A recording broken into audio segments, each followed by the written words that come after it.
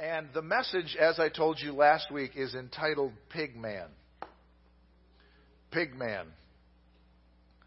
Now, there is a guy on television. He's on, I don't know what channel it is, one of those hunting channels. Channel 605, and his name is Pigman. I'm not preaching about him. Just for the record, I want everybody to realize that we're not preaching from Channel 605. But we are preaching about a make-believe individual that I have created by the name of Pigman. Mark chapter 5, beginning in verse 11, we're going to read through verse 20. And yes, that sounds like an awful lot of Scripture, but let me be honest with you, in this day and age, we need an awful lot of Scripture. So let's not get too terribly worked up over the fact that I have got a lot of Scripture this morning.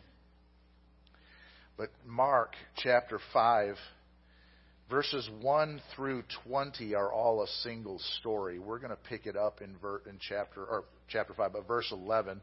And as soon as I start reading, if you haven't already figured this out, you know what this story is. Verse 11, a large herd of pigs was feeding on the nearby hillside. The demons begged Jesus, "Send us among the pigs. Allow us to go into them." He gave them permission, and the evil spirits came out and went into the pigs. The herd, about 2,000 in number, rushed down the steep bank into the lake and were drowned. Those tending the pigs ran off and reported this in the town and countryside, and the people went out to see what had happened. When they came to Jesus, they saw the man who had been possessed by the legion of demons sitting there, dressed and in his right mind. And they were afraid. They were afraid. I'm going to stop here just for that long and ask you this question. If you were an individual speaking now from a retrospective perspective, wow, there was a lot of pectives in there and stuff in there. A retrospective perspective, looking back and knowing what you know about this story. In your town, there was a man similar to the man who had been delivered from the legion of demons. And you saw him sane, clothed, and seated calmly at someone's feet, listening to them. Would you be afraid or would you be grateful?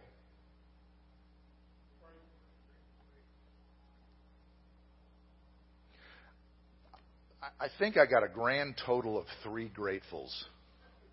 Out of this whole crowd, 3 people would be grateful. Franklin Woodall the most, because he was loudest.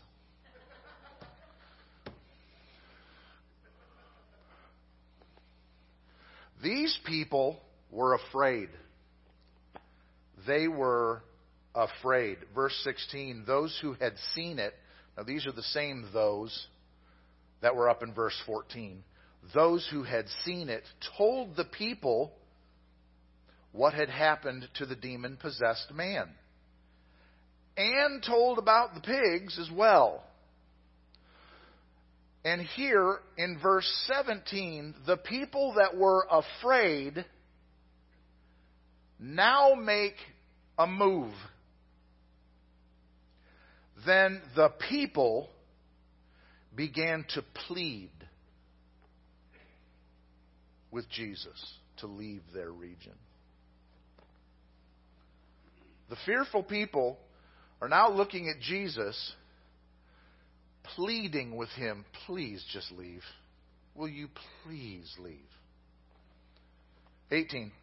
As Jesus was getting into the boat, so what did Jesus do as a result of their request? Because now he's getting into the boat. They're scared. They've asked him to leave. Now Jesus is getting into the boat. What did Jesus do as a result of their request? He left. As Jesus was getting into the boat, the man who had been demon-possessed begged to go with him. If I can make one little observation here. Jesus leaving, the demoniac now sane, begging to go with him, is a scene in microcosm of what it's going to be like when we see Jesus.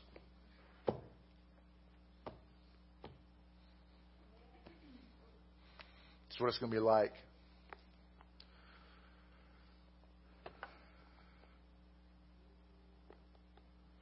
Verse 19, Jesus did not let him, but said, "Go home to your family and tell them how much the Lord has done for you and how he has had mercy on you." So the man went away, and listen to what he did. He grabbed a Dr. Pepper, sat down in front of ESPN, and wasted his life.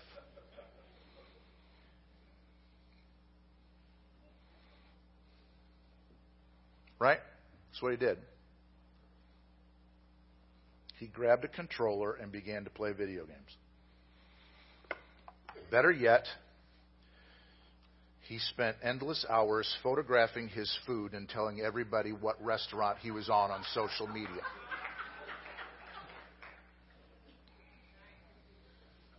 Right? Welcome to modern Christendom. Welcome to modern Christendom. Go home. Go home. Tell your family how much the Lord has done for you.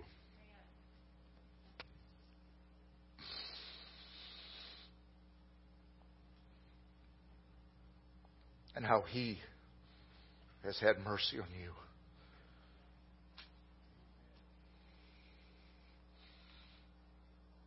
How many of you today can say beyond a shadow of a doubt, God has had mercy on me?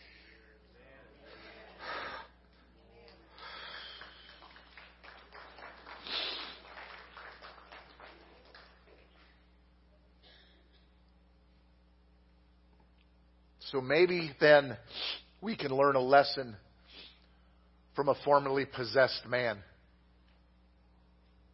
If God has had mercy on us, maybe we can learn something from the single most outcast individual quite possibly the world has ever seen. What lesson? So the man went away and began to tell.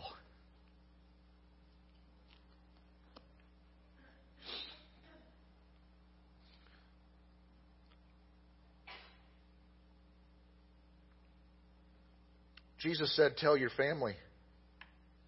He told the entire 10-city region. That's what it says. And began to tell the Decapolis. Decapolis means 10 cities. Deca meaning 10. The latter half of that word meaning city.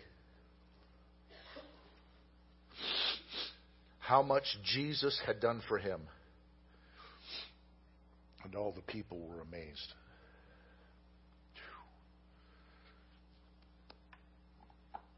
What could we possibly learn from this passage of Scripture that hasn't already been preached and taught to death? How many of you have heard this passage of Scripture in any form, in its entirety or whatever, preached at least 5 times in your Christianity? At least that many times. What else can be taken from this passage of Scripture that hasn't already been leached away from its contents? Well, let's begin with a single question And I want you to ponder what I'm about to ask you. What do you typically think of or associate with the word provision? Ponder that. When you think about the word in the middle of your Christianity, when you think about the word provision, what do you associate that with? Who has an image or a concept in their mind? Raise your hand. Those of you who don't, you're cowards. Raise your hand anyway. I'm not calling on you. Provision, correct me if I'm wrong, and I don't think that I am, is typically associated with the meeting of some need in our lives by God in what appears to be a supernatural way. When we apply the word provision to our Christianity, I think that pretty much summarizes what we think. It's where some emergency, some situation, something arises or has been arising for some time, some need of some sorts occurs, and God meets that need from a source that we normally wouldn't expect, and in a way that we never saw coming. Can anybody align with that idea? Okay. In this passage, we're going to see something that many of you quite possibly have already seen. I don't know that, but we're going to look at it and see in this passage how provision snuck in the back door in a way that nobody at this time but Jesus saw coming. He was the delivery agent after all. This passage right here, the demoniac of Gadara, this passage is the stuff of legend. Let's be honest. This one's been around the block more times than can be counted. As a matter of fact, it has its own little groove worn in the block as it's gone around so many times. It's been taught and told from the flannel graph to the DVD curriculum. From the obscure country congregation to the multi-campus megachurch, this story has been told. And it's because this story is so well known, so often taught, that we tend to view it, and stories like this one, and let's be honest, the Bible is littered with stories like this, epic stories. We tend to view it very one-dimensionally. We see them, stories like this one, through very, very narrow lenses. In this case, the lens of the glorious deliverance of a demon-possessed man by Jesus. That's, when we read this story, that's what we take away. We walk away from there thinking, wow, what a freaky scenario for Jesus to take a boat ride, land on a shoreline, deliver some guy, and turn around and leave. We think of it very one-dimensionally. But then we stop right there. That's where we tend to halt with respect to this and stories like it. Like that's actually the end of everything. That's the end of the story. This guy got delivered and sane now and sent. Then we walk away thinking, well, at least he got delivered. We focus on the delivered man because he's the central focus point or focal point of Christ's actions, all the while overlooking something. We overlook the subtle nuances of what else Jesus was doing. Does anybody else see what else Jesus was doing there? Because he was definitely doing something outside of the scope of the demoniac. In reality, it's not the end when he sails off. It's not the end of that story at all. As a matter of fact, it's not even close. We're looking at only one side of this story, one facet, a singular dimension and nothing else. The side that gets all the press, the crazy demoniac guy. That's who we look at. That's what we think of. That's what we focus on, the deliverance of the demoniac. The side where a hopeless soul who is damned and lost has an unscheduled and unprecedented encounter with the God in shoe leather. And suddenly, gloriously, miraculously, his life is forever and ever altered. I'm going to just throw a question out there that I do not expect an answer to at all. But you know you're going to see this guy in heaven, right? Right? You know I don't know where this guy's going to live. I have no idea. I don't know what neighborhood he's going to be in, but you could snuggle right up next to him in your house. And, I'm just saying. Now take that guy who's gloriously delivered, living in the same eternity you are. Let's freeze that. Who's the person in your life you least want to be around and love on and be with?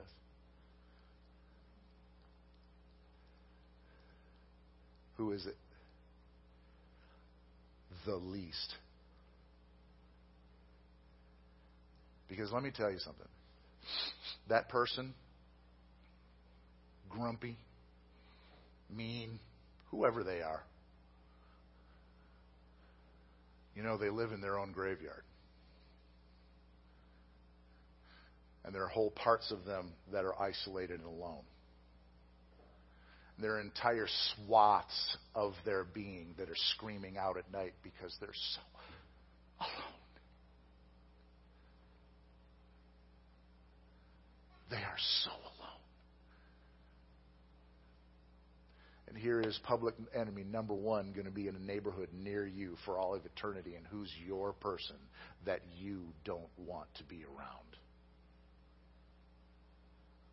You see, we try to control people. We try to take the people that we don't like the most, and we chain them, and we bind them, just like the demoniac. And we chain them and we bind them by our forcing isolation on them, by our retraction of love to them, and we bind them in chains. And in their utter fury, they go elsewhere for that love, and they break your chains, and they destroy their own selves. They cut themselves, and they scream out at night, and they live in the tombs of what life is comprised of. If this guy right here, he's going to live in eternity, the same eternity that you're going to live in, I do pray.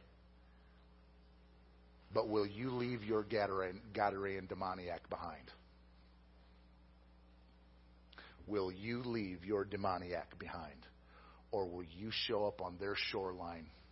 Will you show up on the coastline of their life? And will you love them despite who and what they are? Keep in mind, when Jesus showed up on the shoreline, that was not a friendly conversation as it started, was it? It was extremely combative. And no, this is not my sermon. It's not even close. It was anything but a cordial conversation. It was a legion of the demonic, understanding that they were outclassed, outgunned, overshadowed by the omnipotent in shoe leather. They were forced to bow simply by the presence of the Son of God. They didn't have a choice. You see, here's the thing. We treat worship and the like as an option or a mood-based concept. When the absolute enemies of your soul know that in the presence of Jesus, they must bow. There is a pecking order. And when everything around you is a created thing, and you are the creator, listen to me very carefully. There is zero tolerance for non-humility.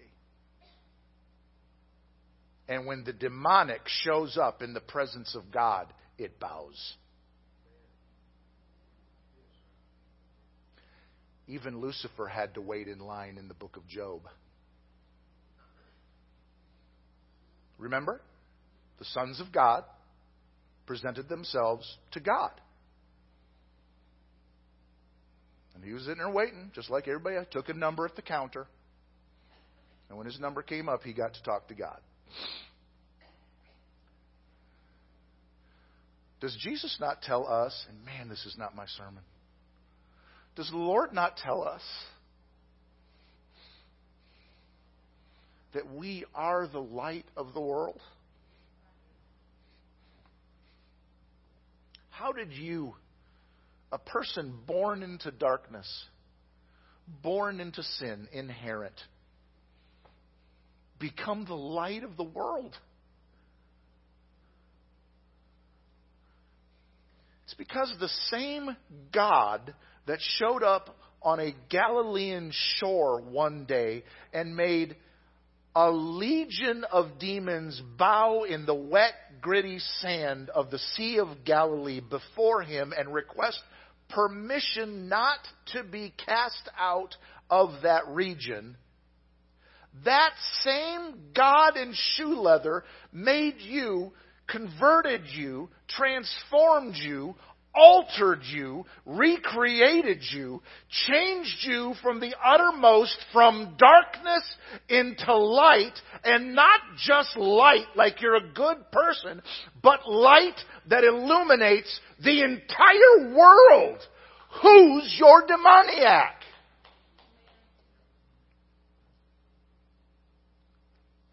I'm reading this book. It's by Bob Goff. Bob Goff is an absolute nut. He's just absolutely insane. He's hysterically funny, and he is just a stone cold idiot. I'm sorry. He's just hilarious. The idiot, the way I use the word idiot. Funny, hilarious, nonsensical, great guy. He's wrote this book. The book's well, he's written more than that, but the book I'm reading is called Everybody Always. Everybody Always. And I've actually had my wife purchase the study. Wow, this is so not... You guys aren't going to learn about Pigman today, sorry.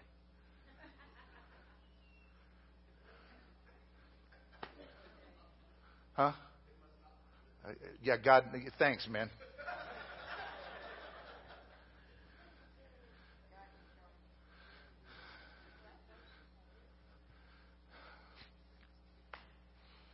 He writes about Everybody Always, and he talks about how the love of God has become, despite God's greatest efforts, it has become selective.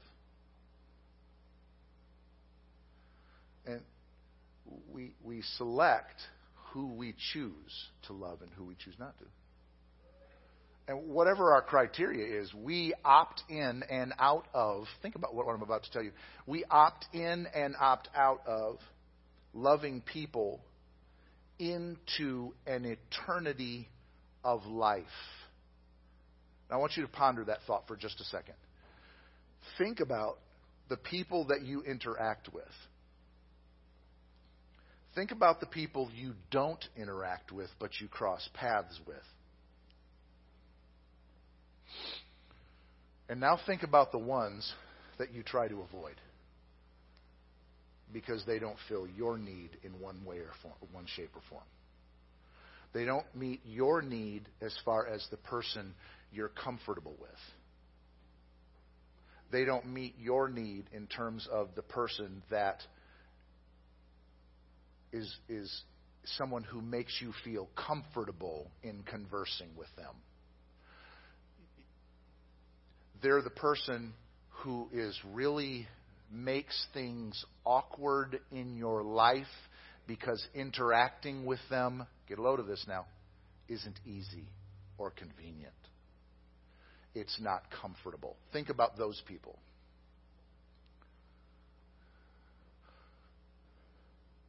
And now think about electing to not love them.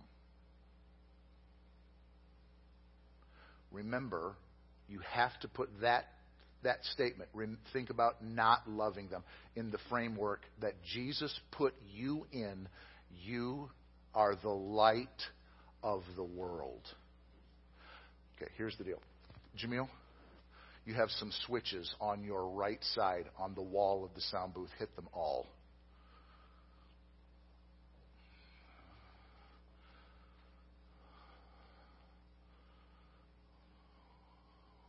Okay, this isn't working nearly as good as I'd hoped.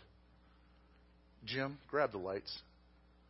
Or, thanks you, Daryl. Mike, kill those. I need someone in there taking these out. Now look at how dim it is. Look at how dim it is. Do you realize that most people, I say most people, many people live in this world with nary even this available to them? But if we took this out, Chip, if you can hear me, turn these lights out. Someone run to the back. Well, hit those power strips, Trey. Now, we're still going to have residual light because we've got light bleeding in from various entrances around here. Someone catch the back of the stage, too.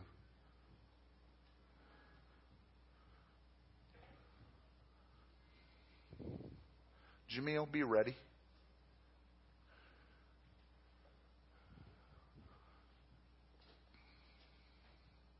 Do you realize that unless they're professing Jesus Christ,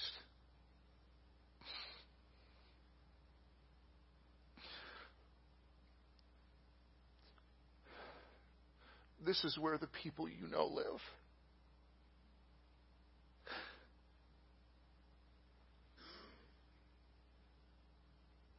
Who's your demoniac?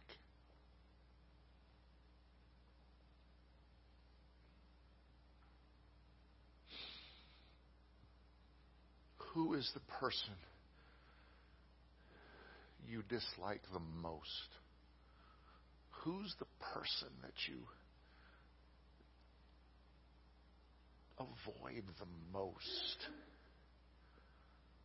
Who's the person you do your best to walk around, to not have to greet? Who's the person in your life who lives like this? Who are they who lives like this? And you have the answer.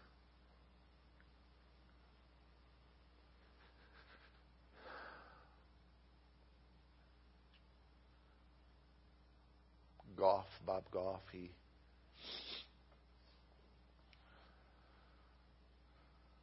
has a ministry.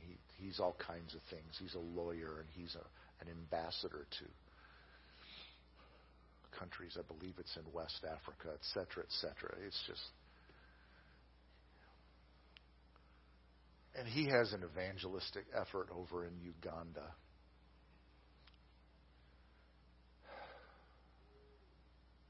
He came across a problem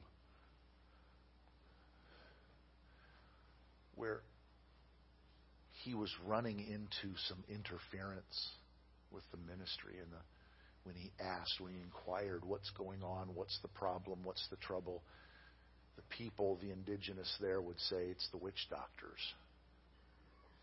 It's the witch doctors. So he started meeting with the witch doctors in Uganda, and he said, what's the problem? And they gave him the problem. And come to find out, these guys were totally uneducated, weird, creepy people. Does anybody here know weird, creepy people? No, seriously. Do you know weird, creepy people? You know what was wrong with these weird, creepy people? Because they weren't educated, they couldn't read. You know what Bob Goff did? He opened a witch doctor school. I kid you not. It's actually a real thing. Not to teach people how to be witch doctors, to teach the witch doctors how to read and write. Do you know what that did? That opened them up to the Bible.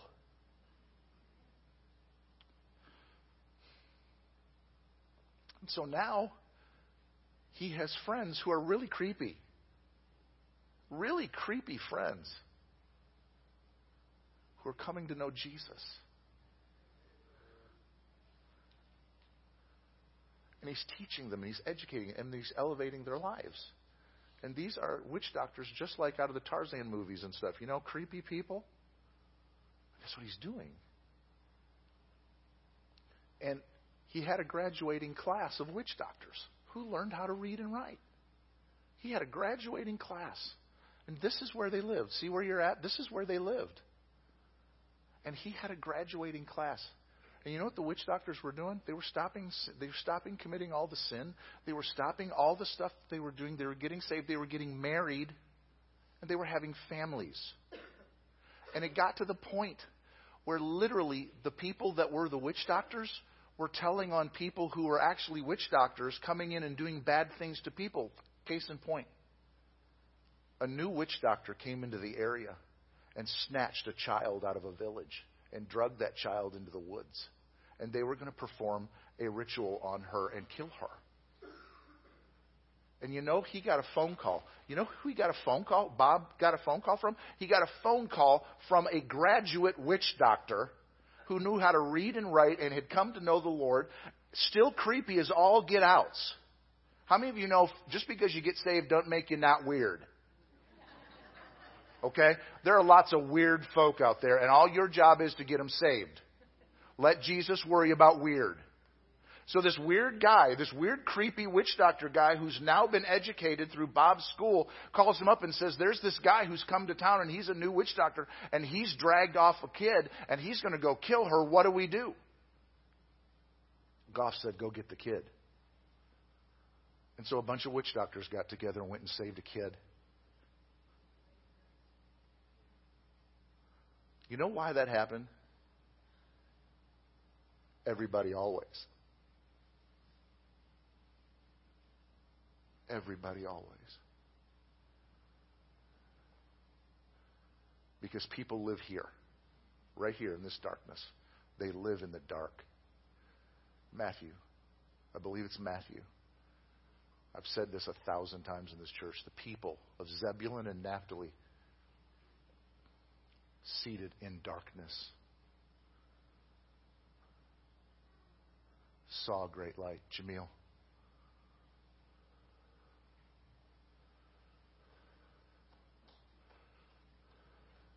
And then they stopped living there, and now they lived here.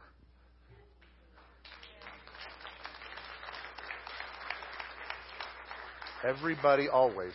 Everybody always. Everybody always. Everybody always. Everybody always. God so loved the world that He gave His only begotten Son so that a handful of people might come to Him. That whosoever will.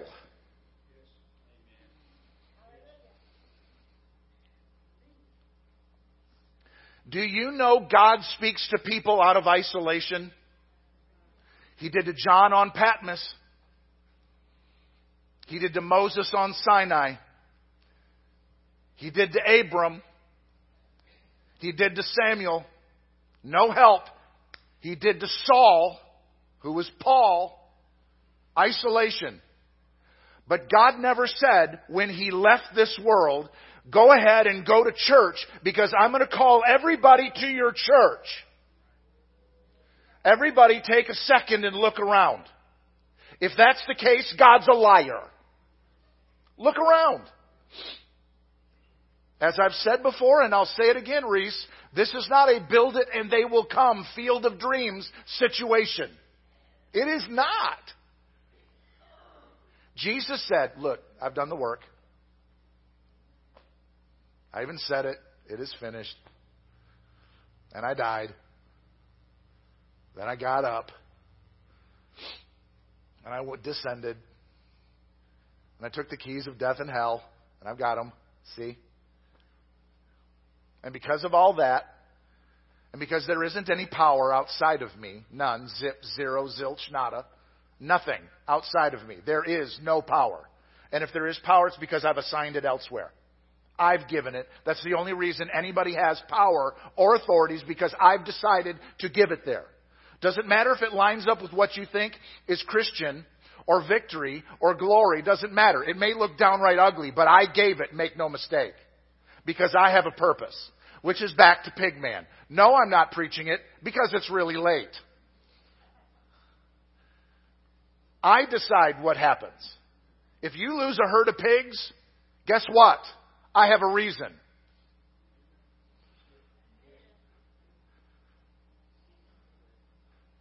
You might want to hang back and watch it because it's going to be really good. You're just going to look. When I kill pigs, I do it on a big scale. And there's a reason. You might want to hang on. I have no idea where I was going with all that. You know, with all that said, I actually started with a thought. It's gone. Who's your demoniac?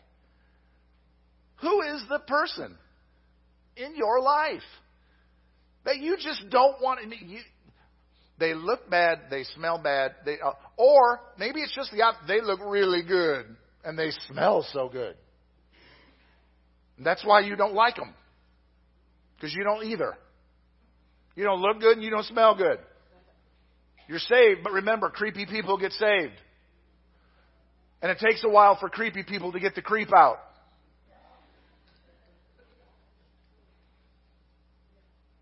Guess what? Do you know why more creepy people aren't in the church? Not just this church, I'm saying the church. Do you know why creepy folk aren't in the church, by and large? Because we haven't figured something out. I was thinking about this church just this morning. Not this church, another church. They went to that church. The Atkinsons used to attend there. I want you to think about a church now that is, its membership is twice the size of the city in which you reside. Now, they're doing one of two things. They're either compromising where everybody wants to go there because they get away with everything, or they're doing it right. It's going to be one of the two. I want you to stop and think about why aren't all churches like that? We've forgotten something. We've totally slipped up on something that churches like that haven't.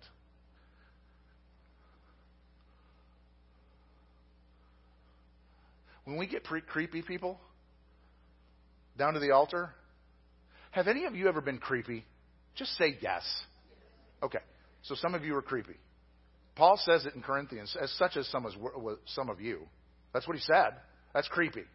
Okay, we get them down here and we get them saved. And because they cried, they're saved, right?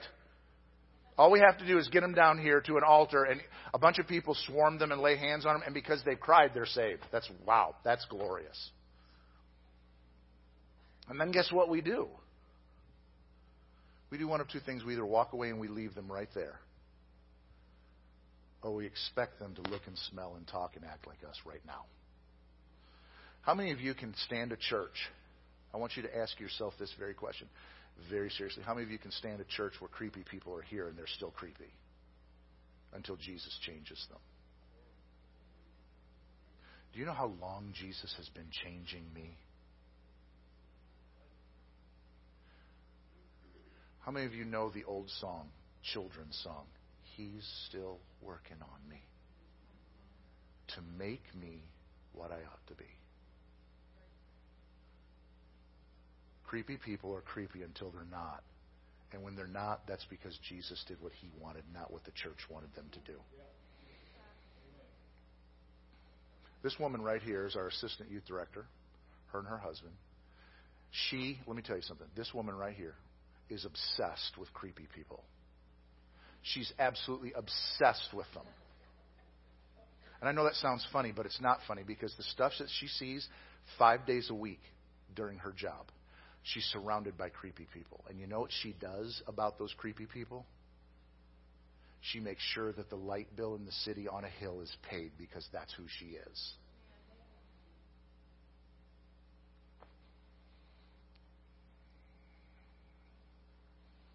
Who's the person you just don't want to be around?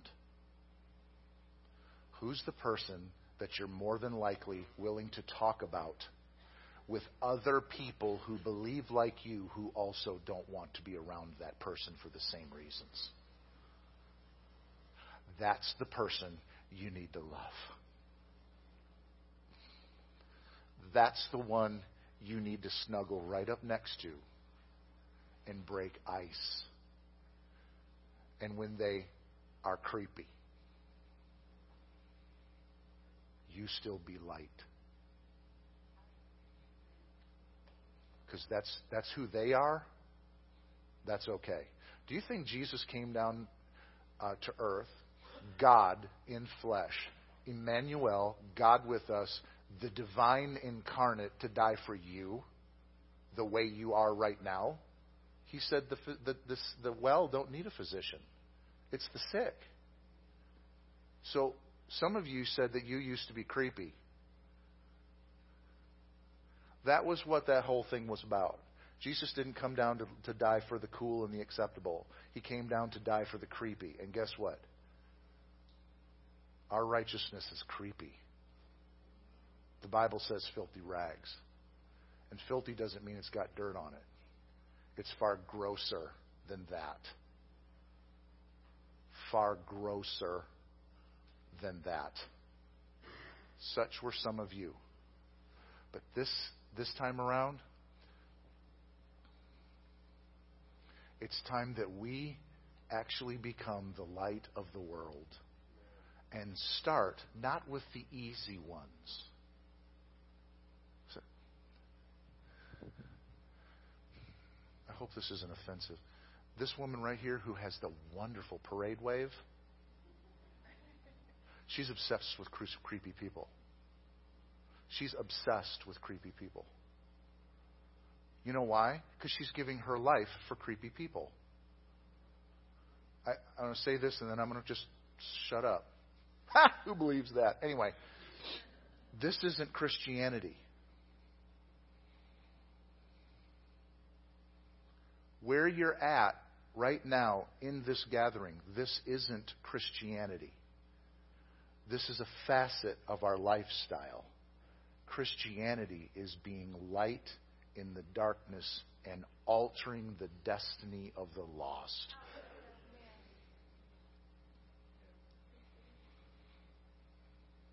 Who's your demoniac? Who is it? Target them with love and light. And don't stop. Don't stop. Don't stop. Everybody, always. Do you know how easy this is? I told you I was going to shut up. I'm not going to go there because it doesn't matter. It's just more of the same. Stand with me. Father, we love you and we thank you and we glorify your name. We love you so much.